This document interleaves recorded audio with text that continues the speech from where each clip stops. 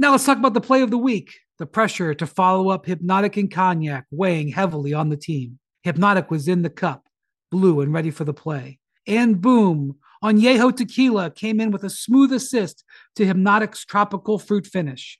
Shaken, strained, poured. It was green and good. The playmaking splash shifted the tempo. Another great cocktail from the Hypnotic team. Every season is Hypnotic and Tequila season. Hypnotic Liquor, Bardstown, Kentucky, 17% alcohol by volume. Hypnotic reminds you to think wisely, drink wisely. This is NBA Today, hosted by Malika Andrews, live from Los Angeles. We have a developing story as we start NBA Today. Phoenix Suns owner Robert Sarver is accused of overseeing an organization that many employees have described as toxic and sometimes hostile, reporting from ESPN's Baxter Holmes reveals.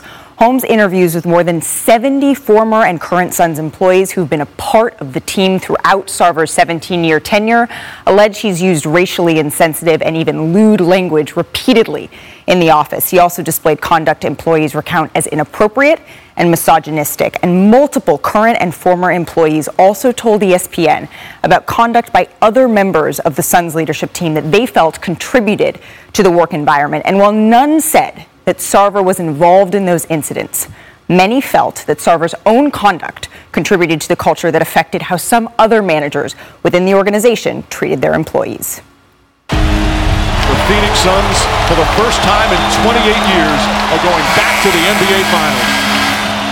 The Phoenix Suns began this season as defending Western Conference champions, a team riding high with the veteran presence of all-time great Chris Paul, a young star in Devin Booker, a top coach in Monty Williams, and reigning Executive of the Year, James Jones. But an ESPN investigation has revealed that the Suns' success on the court has emerged alongside a sometimes toxic and hostile workplace under majority owner Robert Sarver. More than 70 current and former employees interviewed by ESPN recounted conduct by Sarver they felt was inappropriate and misogynistic, including the use of the N-word and lewd comments made during staff meetings. Former Suns head coach Earl Watson told ESPN that Sarver once used the slur after a game. "You know, why does Draymond Green get to run up the court and say N-word?" Sarver, who is white, allegedly said, repeating the N-word several times in a row. "You can't say that," Watson, who is black and Hispanic, told Sarver. "Why?" Sarver replied. "Draymond Green says N-word." "You can't expletive say that," Watson said again. Sarver denied he used the N-word through his legal team, saying this is absolutely untrue. Sarver said he talked with a Suns player who had received a technical foul during the game for using the N-word, questioning why he had received a technical when other players who say it do not. The player, through his agent, told ESPN that he does not recall speaking to Sarver that night. "I've never called anyone or any group of people the N-word, or referred to anyone or any group of people by the N-word, either verbally or in writing." Multiple Suns employees also recounted inappropriate conduct from Sarver, such as him once passing around a picture of his wife in a bikini to employees and speaking about sex with his wife. "We're passing it around like a hot potato. Like, what in the hell are we supposed to do with this? That was just, one early glimpse at the man." Sarver, through his legal team, told ESPN the moment has been twisted into something more nefarious than it was, and that he has never discussed his sex life in the office. "A retailer sent my wife and me a sample along with a brochure, and I took a picture of her in the sample. I took the brochure and picture of her and gave it to the people at the Suns in charge of overseeing merchandise with the message, 'Here's the catalog, this is what the swimsuit looks like, and if you have any interest in carrying this line in the team shop, then here's the number to call.'" Multiple current and former employees also told ESPN about conduct by other members of the Suns leadership team that they felt contributed to the work environment. While none said Sarver was involved in those incidents, many felt that Sarver's own conduct contributed to a culture that affected how some other managers within the organization treated their employees. They said they don't know how no one has ever been held accountable. If the commissioner comes in and investigates to see what the expletive is going on in Phoenix, he would be appalled. Jason Rowley, president and CEO of the Suns, defended Sarver. This story is completely outrageous and false. It doesn't represent at all the Robert Sarver I've worked alongside of for 15 years. He's not a racist and he's not a sexist. During the bubble, Draymond Green was fined $50,000 for tampering, saying Devin Booker should leave the Suns. And Draymond tweeted this earlier today: "But I was fined," laughing out loud, shaking my head. And then shortly after Baxter's story came out, the vice chairman of the Phoenix Suns released this statement: "The conduct he is alleged to have committed has stunned and saddened me and is unacceptable. The well-being and safety of every Suns employee, player, coach, and stakeholder is first and foremost our priority. My sincerest sympathy goes out to all of those whose lives and professions have been impacted. And although today's revelations fall under the jurisdiction of the league, which decides and takes any action based on its findings, I offer my support to ensure there is full accountability." Baxter Holmes, who reported this story, joins me now. And Baxter, nobody knows the story better than you. You reported it. You investigated it. What themes stand out to you from the culture under Robert Sarver's ownership? One of the things that will probably always stay with me was how a very simple question to current and former staffers led to just really remarkable responses about the culture of the organization. And that question was, what's it like to work there? Or what was it like to work there? And you would hear the same themes over and over and again from people who worked in virtually every department across the organization throughout a 17-year period. And they would share the same kinds of stories. It was eerily similar with respect to, verbal harassment, retaliation, a culture of fear, a culture of intimidation, sharing stories about misogyny, racism, and a top-down, as we noted in the story, of Robert driving the culture, but then those beneath him acting in many ways in the same that he did. Your reporting here is so thorough, but how was this allowed to go on for as long as it did, Baxter? This is for as many questions as I asked of staffers, this is the question that they probably asked me the most. And they described watching investigations unfold in Dallas and with the Clippers and wondering, over a 17-year period, how has, not only you could say of the NBA, but just how has no entity, any entity at all, stepped in and held anyone to account, investigated the culture. Certainly there's been a ton of turnover, and there's how has no one taken a closer look? It's a question that many have asked of me throughout this process. Interesting. So, one thing that stood out to me through all of this was the lack of HR. There were so many examples, but just one was the woman who said that after being assaulted, HR decided that moving her desk away from the male coworker who allegedly assaulted her was the solution. So why wasn't there overall, not just in that specific instance, more of a response? This was a theme that came up time and again from so many staffers. In fact, some were texting me just before I came on air with you guys about the problems in HR and feeling that in a culture of fear and retaliation that they had no outlet to go to voice issues about those above them with respect to the conduct, with respect to behavior. Certainly that situation was one that was cited to me as an example of a failure and further evidence of employees saying, this is why we don't want to go to HR. Also, HR employees telling me that they would privately pull employees aside and saying, we cannot make amends to whatever the issues you're dealing with. We recommend that you would just sue the organization. Wow. So when all of this began, the Suns were a team that had repeatedly been missing the playoffs, but they made their last NBA Finals, they made their first NBA Finals appearance just last year. So what then is the morale inside the organization now? It was really striking to me because when I began reporting on this story, they had momentum coming off 8-0 run in the bubble after 10 years of being at the very bottom of the league. Right. And seeing this run, I was curious, what's the morale inside the organization? And people time and again said, in many ways, the culture is lower than it's ever been because all of the things that have plagued us for so long with respect to the culture and the workplace still exist. But there's all this excitement around the team finally being good again, but we on the inside are having to deal with these issues. And the word that people kept using is, it's bittersweet. We're not able to enjoy this. Interesting. Thank you so much, Baxter, for your reporting and for joining us. I'm sure you're going to be back with us as we continue to monitor this story. And according to Baxter's reporting, NBA spokesperson Mike Bass said the league has not, quote, received a complaint of misconduct at the Suns organization through any of our processes, including our confidential workplace misconduct hotline or other correspondence.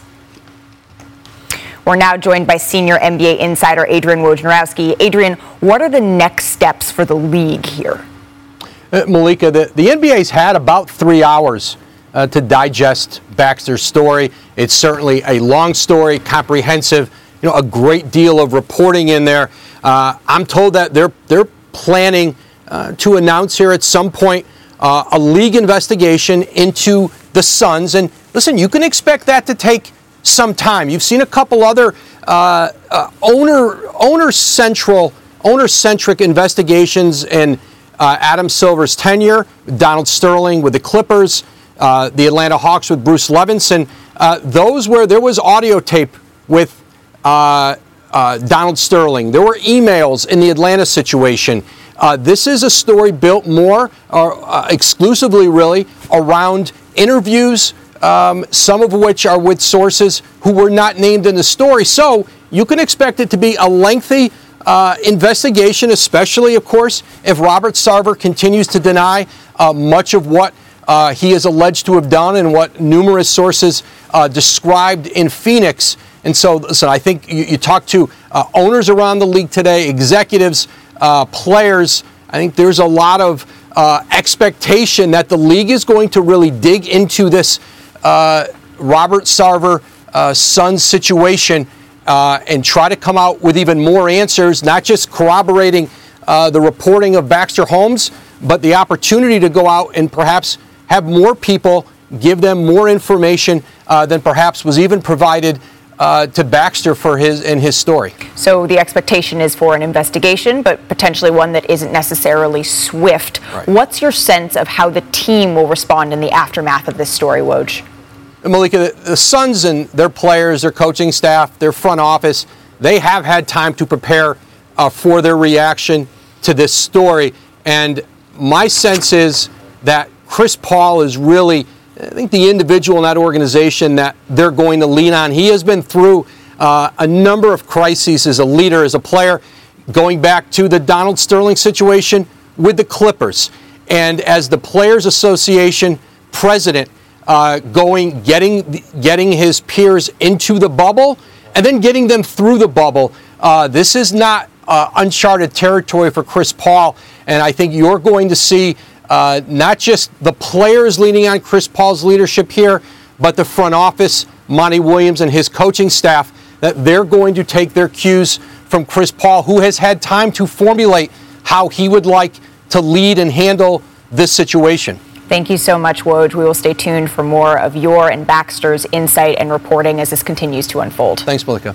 On the court, the Suns' tenure under Sarver stated well. The 3 conference finals appearances in 6 seasons and the 3rd best record in the NBA during that stretch. Then the Suns went through a franchise-long 10-season playoff drought in which Phoenix recorded the league's 3rd worst record. The Suns ended that drought in dramatic fashion with the league's 2nd best record last season on the way to a finals appearance. And one of the players during Sarver's tenure joins us now, our colleague Vince Carter. Vince, in the 2010-2011 season, you were traded midseason from the Magic to the Suns. Robert Sarver was in his 7th season as owner. When you read this article today, what memories stood out to you from your short time playing with the Suns?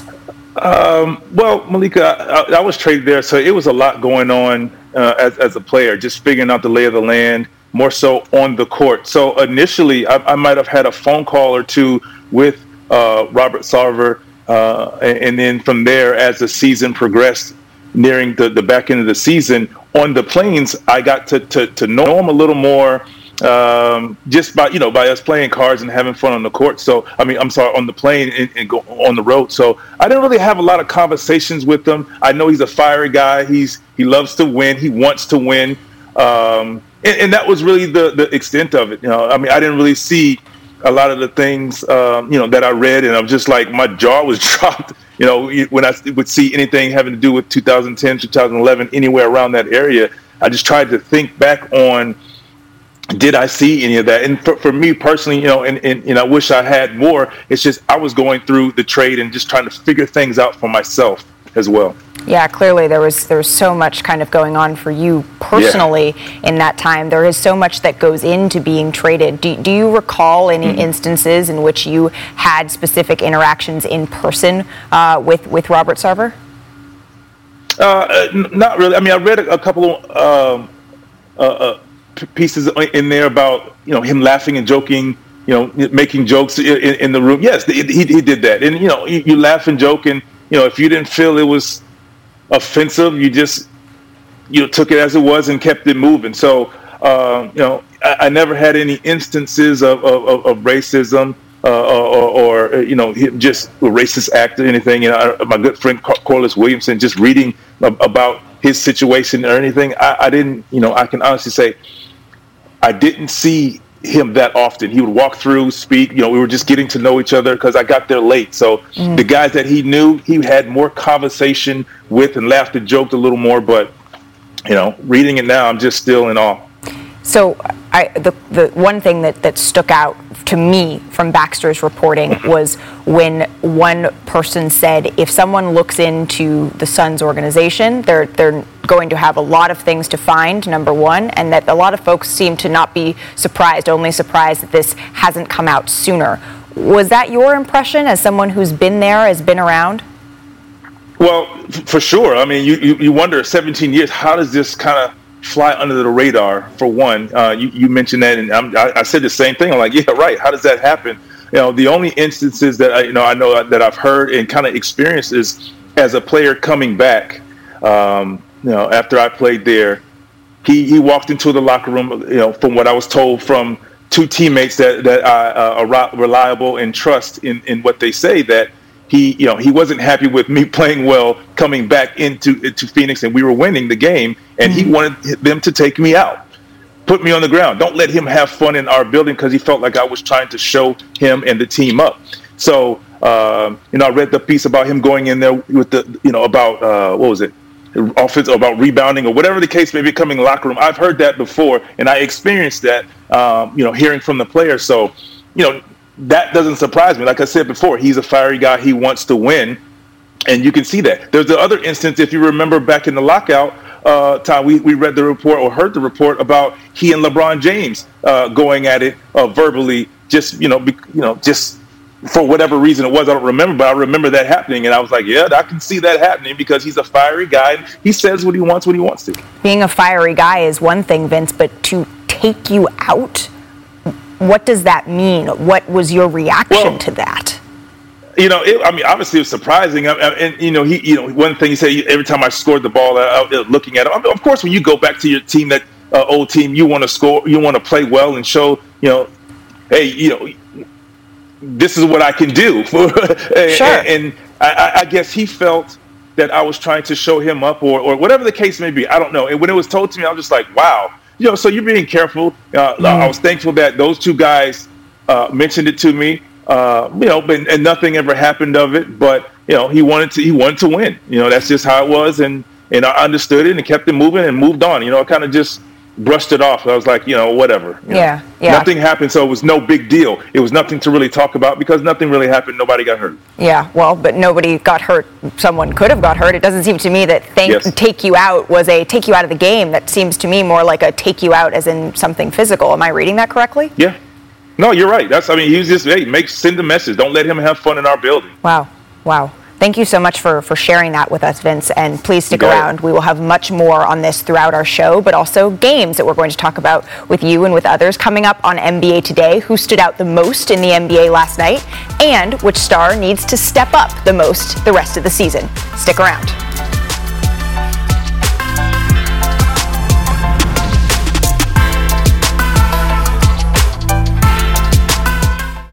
Now let's talk about the play of the week. The pressure to follow up Hypnotic and Cognac weighing heavily on the team. Hypnotic was in the cup, blue and ready for the play. And boom, Añejo Tequila came in with a smooth assist to Hypnotic's tropical fruit finish. Shaken, strained, poured. It was green and good. The playmaking splash shifted the tempo. Another great cocktail from the Hypnotic team. Every season is Hypnotic and Tequila season. Hypnotic Liquor, Bardstown, Kentucky, 17% alcohol by volume. Hypnotic reminds you to think wisely, drink wisely. NBA Today is brought to you by Marathon, driven forward.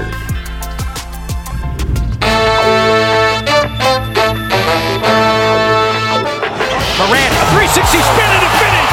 How ridiculous is that? How about this play from Jaw? Woo. Set, head fake, and hits it. Set, close out, Curry. Into DeRozan, blocked by Embiid. JoJo got all ball. It's huge when your best player wants to win that bad. Joel's special for getting out there and making the winning play. Durant, catch and shoot. And there it is for Durant again. You might as well not even watch. You know it's going down. Tonight was one of those nights. We was able to make some shots. Achua driving. Oh, Precious. Bringing it down from the heavens. Quickly up to Peyton. Oh, do it with feeling. He has violence on his mind.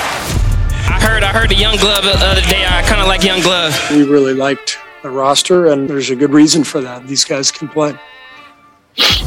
Wednesday in the NBA is always a busy night as the slate is packed. Last night was no different. 11 games across the league, joined again by Vince and Richard and Tim Legler. So what was the biggest takeaway? Biggest takeaway from last night? I'll start with you, Vince. My biggest takeaway is 76ers right now 6-2, 4-game winning streak, second in the East. You hear me? Second in the East after all the noise that we've been hearing about Ben Simmons. That's easily can be a distraction and not playing well. But Joel Embiid is getting help. Niang averaging 12 points. Seth Curry 17 points. Maxey 14 points. Korkmaz 11 points. I mean, they're getting some help from everyone. Everybody's contributing and doing the job. And right now, the Sixers are making some noise. Vince, I was watching Legs like smile and nod as you were talking, like you were in his head. What do you think? Well, listen, beautiful. You look at all the things they have dealt with, not to mention the fact the distraction with Ben Simmons off the court and what that has done to that team. That's got to be a difficult thing to play for. I think for me, though, my biggest takeaway last night is the Nets. Here's why. That's their cleanest game of the year. 34 assists. If you take out some rough shooting nights from Blake Griffin and James Harden, they shoot almost 60% from the field. The rest of those guys, it's a good team they beat too.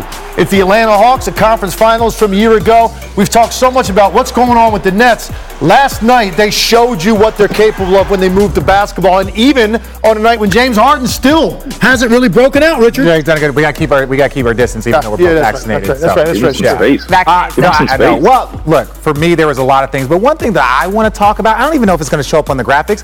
The Raptors have actually done a pretty good job. Right? That is something that I want to give a little bit of credit to Nick Nurse. It is very difficult. You lose the greatest Raptor ever in Kyle Lowry. You know, you have injuries. You have a brand new young team. And you know what they've done? They have just played consistent basketball. And that starts to show you a consistent organization. When don't matter ups and downs, you look at Miami, San Antonio, they might have some downs, but their downs are never super down. They just are kind of somewhat consistent. All right, but there's a lot to choose from. John Morant is must-see TV, although he tweeted that the whole team is must-see TV. That's what he's saying. And DeMar DeRozan goes for 37 again, but who is the player for you that stole the show? Who's going with first? Me? I'm going with Richard's going with you, so I'll go with I'm going to go with Jordan Poole. Okay, now this is a guy that had a great last couple months of the season, so it's not a shock that he came in very confident. Here's why it's been so important what he's done. Obviously, they're still dealing with depth issues waiting on Klay Thompson. The 3 worst games of the season by Steph Curry. I'm talking about games where he made 9 threes total collectively in those games. He shot 30% from the field. In those 3 games, all wins, Jordan Poole averaged 24 points a game, 50%. He's made up for the 3-point production. So it's not just the fact that he's playing well, it's when he's playing well on nights with Steph Curry struggling. Well, Richard doesn't totally understand how microphones work, so he's trying to remember who he said. I was like, who did I say? There's so many to choose from, Richard. No, honestly, it was Paul George. No, Paul George. Look, they've got off to a little bit of a slow start with the Clippers, and obviously there's no Kawhi, but they knew that going into the season. And I was one of the people that truly believe that Paul George is one of those guys that plays better when he's at when he's a 1A. He plays more aggressive. He gets locked in. He does all the things that you want him to do. Kind of like the Indiana Paul George. That's the guy that we see. When he becomes a 1B, I think he struggles a little bit. So last night, the way he played was so impressive, and Paul George is pretty good. Vince, nodding your head, so I'm going to say you like Paul George. Real quick, just the name. Like the name. Who is it? Paul George? Kevin Durant. Kevin Durant, man. Kevin Durant. All right. Did you see his third quarter? Gaining up the Legler. Gaining up the Legler. I see it. All right. Tip off your weekend with our NBA Friday doubleheader on ESPN and the ESPN app. Julius Randle and the Knicks take on Giannis Antetokounmpo and the Bucks at 7:30 Eastern. And then Steph and the Warriors host the Pelicans. Our coverage starts with NBA Countdown at 7 o'clock Eastern. Coming up on NBA Today, we go out to Phoenix for a live report from the Suns on Robert Sarver, how the team is preparing for tonight's home game versus the Rockets.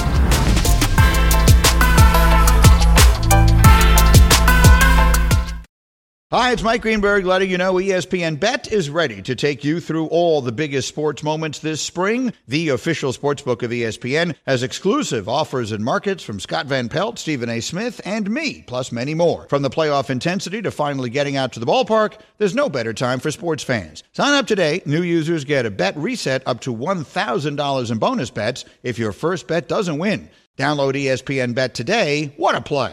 Must be 21 plus and present in select states. Gambling problem? Call 1-800-GAMBLER. Terms and conditions apply. See app for details. Continuing the developing story on Phoenix Suns owner Robert Sarver, who is accused of overseeing an organization that many employees have described as toxic and sometimes hostile. Reporting from ESPN's Baxter Holmes reveals Holmes interviewed with more than 70 former and current Suns employees who've been a part of the team throughout Sarver's 17-year tenure and alleged he has used racially insensitive and lewd language repeatedly in the office. The Suns host the Rockets tonight in downtown Phoenix before getting a visit from the Hawks on Saturday. We now welcome in Brian Windhorst, who is in Phoenix. And Brian, the Suns actually put out a statement 13 days ahead of this reporting being published, and you've been with the team basically since then. What have the players been preparing for? Yeah, Malika, that put him into a bit of a stressful situation. That came out 2 weeks ago tomorrow, and they've been here in Phoenix for about a week and a half. They've had a long homestand, and during that time, they've been preparing for this day. And in talking to some of the players, one of the things that they've been saying is, go back to what we did in the 2020 bubble in Orlando, when all the stress that they had associated with that, you were there every moment of it. You certainly know how stressful it was. They got into a bunker mentality, didn't let the other things that were dangerous and could distract them get in their way, and they went 8-0. And that is what they have talked about as they have prepared for this moment. They have not played well early in this season. They're trying to get the rhythm back that they had on their run to the finals, and this, hanging over their heads for the last week and a half or two has not helped the situation. Yeah, that has to be a challenge. You'll be in the arena tonight. What are you watching for and possibly even expecting, Brian?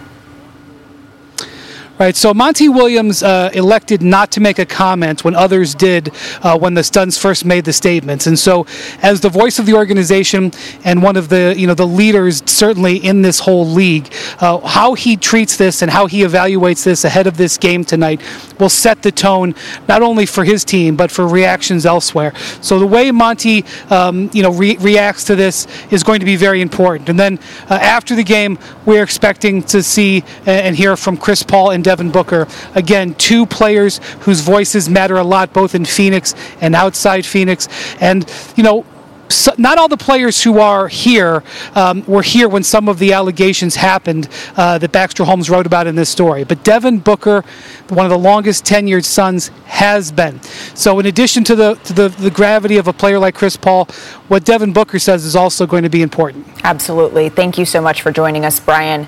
Some of the key headlines of Baxter's story surround alleged misogyny and include the following. A former female marketing employee said Sarver would frequently use inappropriate language such as, "Do I own you? Are you one of mine?" Said the employee, "He makes you feel like you belong to him. I didn't want to be alone with him at any point." And Sarver, through his legal team, denied using such language. Quote, The level of misogyny and racism is beyond the pale, said one Suns co-owner about Sarver. It's embarrassing as an owner. So for more reporting on the level of misogyny and allegations surrounding the treatment of women in the Suns workplace, I want to welcome in senior writer Ramona Shelburne. And Ramona, what stood out to you most about the egregious behavior towards women in the organization? Well, there's a particularly appalling anecdote where Robert Sarver makes a comment. It was about they had a game in Los Angeles and the players didn't play well, and there was a thought that maybe they were out partying or something. And he says to a bunch of people in the earshot, "Well, we should fly some girls in for the players to Los Angeles next time," and it was said as a joke, but there was a female employee present, and everybody else kind of laughed it off. But what can the female employee say? Right. I mean, there's some of the stuff. It was hard for me to read. Even one female staffer said she contemplated suicide from working there. That they went to therapy and cried a bucket of tears. That there was no one to go to. There's even an older female employee who had since left the organization who said, "I felt bad that I was abandoning some of the younger girls there." Abandoning. And when you read stuff like that, it was the other anecdote that it stuck me. It hit me really hard. He said in the organization there was an executive who asked a woman, "How many of your colleagues have you slept with?" and then asked about a specific coworker's penis. Okay. And this woman this is a VP, this is her superior asking her about this. This is completely inappropriate. And who is she supposed to go to? Right. And as you just had Baxter on earlier, he says, you were told not to go to HR. HR didn't do anything about it. If anything, they said, go seek outside legal counsel. The checks and balances so clearly were not in place. Another anecdote that stood out to me was a woman who was pregnant. She was approached by Sarver and told that she couldn't continue necessarily doing the job that she was supposed to be doing, allegedly, because she would be breastfeeding at the time. It was the All-Star game in Phoenix, a huge event. Completely inappropriate and disturbing allegation. And Ramona, you produced a 30 for 30 podcast on Donald Sterling's expulsion from the NBA and the owner of the Clippers organization in 2015. I know that Adrian Wojnarowski has reported this could take a little bit longer, potentially, an investigation. So I want to be careful to make comparisons here. But what did you learn from your reporting on Sterling and the culture of complicity, a team that can shed light on this story today? Well, when you were reporting on Donald Sterling, there was this sense of why did the tape where he was caught, his former mistress caught him on tape saying extremely racist, misogynistic things. Why was that the one that took Donald Sterling down? Okay, and there's something about there was a tape and you hear it in his voice. Right. But there was always allegations. There was always stories that you heard around the Clippers. There was lawsuits filed in housing discrimination cases. There were lawsuits filed from other women that Sterling had been involved in. Why didn't those take him down? Why was it this specific thing? And there was some of us in the media, we all said, did we not do a good job of covering this? Did we not do a good job of asking employees or asking former staffers and players and coaches what it was like there and then reporting on it? There were some great investigative pieces done at the time. Baxter's reporting, I think, here is an incredible job reporting and investigation.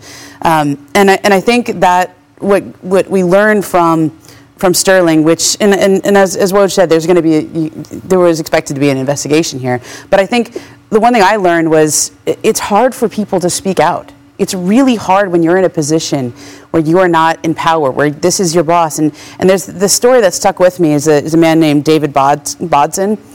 He's a lower level employee, and he's on the record. And he tells the story of when he was there in 2014. There was an ice bucket challenge, the ALS ice bucket challenge, and Robert Sarver pantsed him in front of 60 employees. Pantsed him. And what's he supposed to say? I mean, his quote was, "I had no idea what to say. What does a 25-year-old say in that situation when everyone's laughing at you?" Right. And what struck me is this culture of complicity where everyone around, this didn't happen in a vacuum. 60 people saw this. What do those 60 people say? What do those 60 people do? Right. This is not one allegation. This isn't one quote on tape. This is 70 interviews over the course of 17 years. And incidents like this that were witnessed by a lot of people. Sarver's, responds in the story, says, "I would like to apologize directly to David Bodson." This is, that was staggering to me, but it was also why these stories are very difficult to report on, because the people who this happens to have a hard time coming forward because of the power dynamic involved. The misogyny, the racism, the lack of accountability. There is so much in this story. I encourage everyone watching to take the 20 minutes to read it. It is important to hear what these folks are saying. Thank you, Ramona, so much for stopping by. More NBA Today coming up after the break.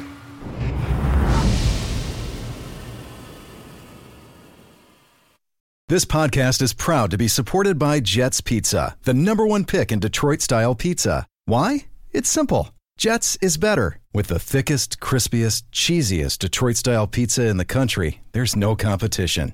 Right now, get $5 off any 8-corner pizza with code 8SAVE. That's the number 8, SAVE. Go to jetspizza.com to learn more and find a location near you. Again, try Jet's signature 8-corner pizza and get $5 off with code 8SAVE. That's the number 8, SAVE. Jet's Pizza. Better because it has to be.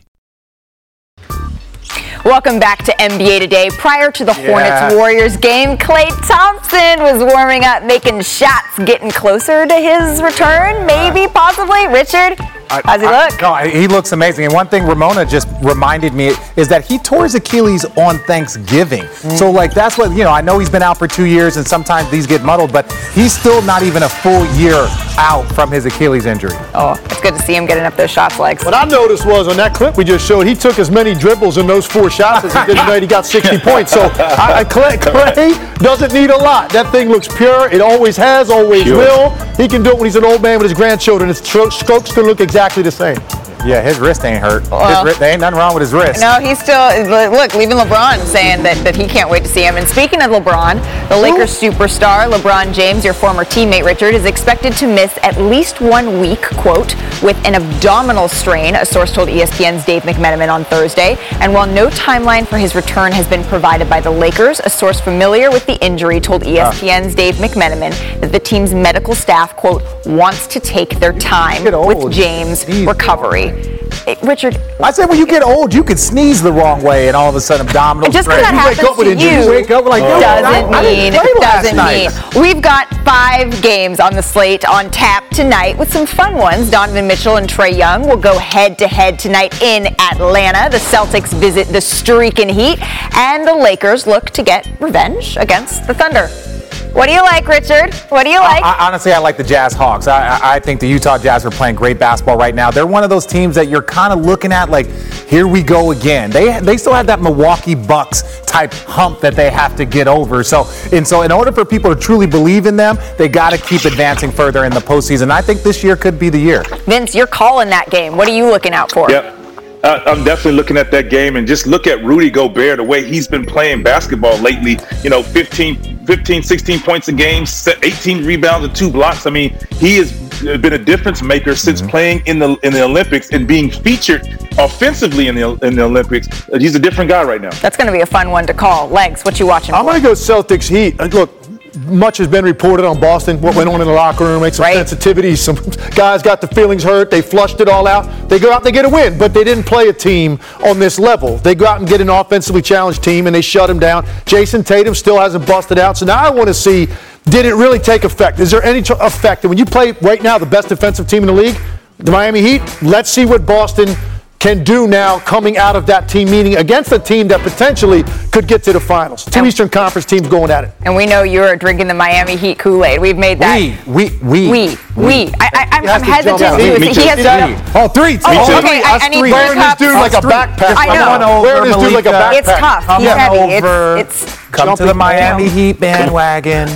All right. I'm on the Miami Heat bandwagon. But can you guys please stick around with me? Because coming up next, we will get more reaction about the Robert Sarver developing story from our former NBA players here on NBA Today. Stay locked.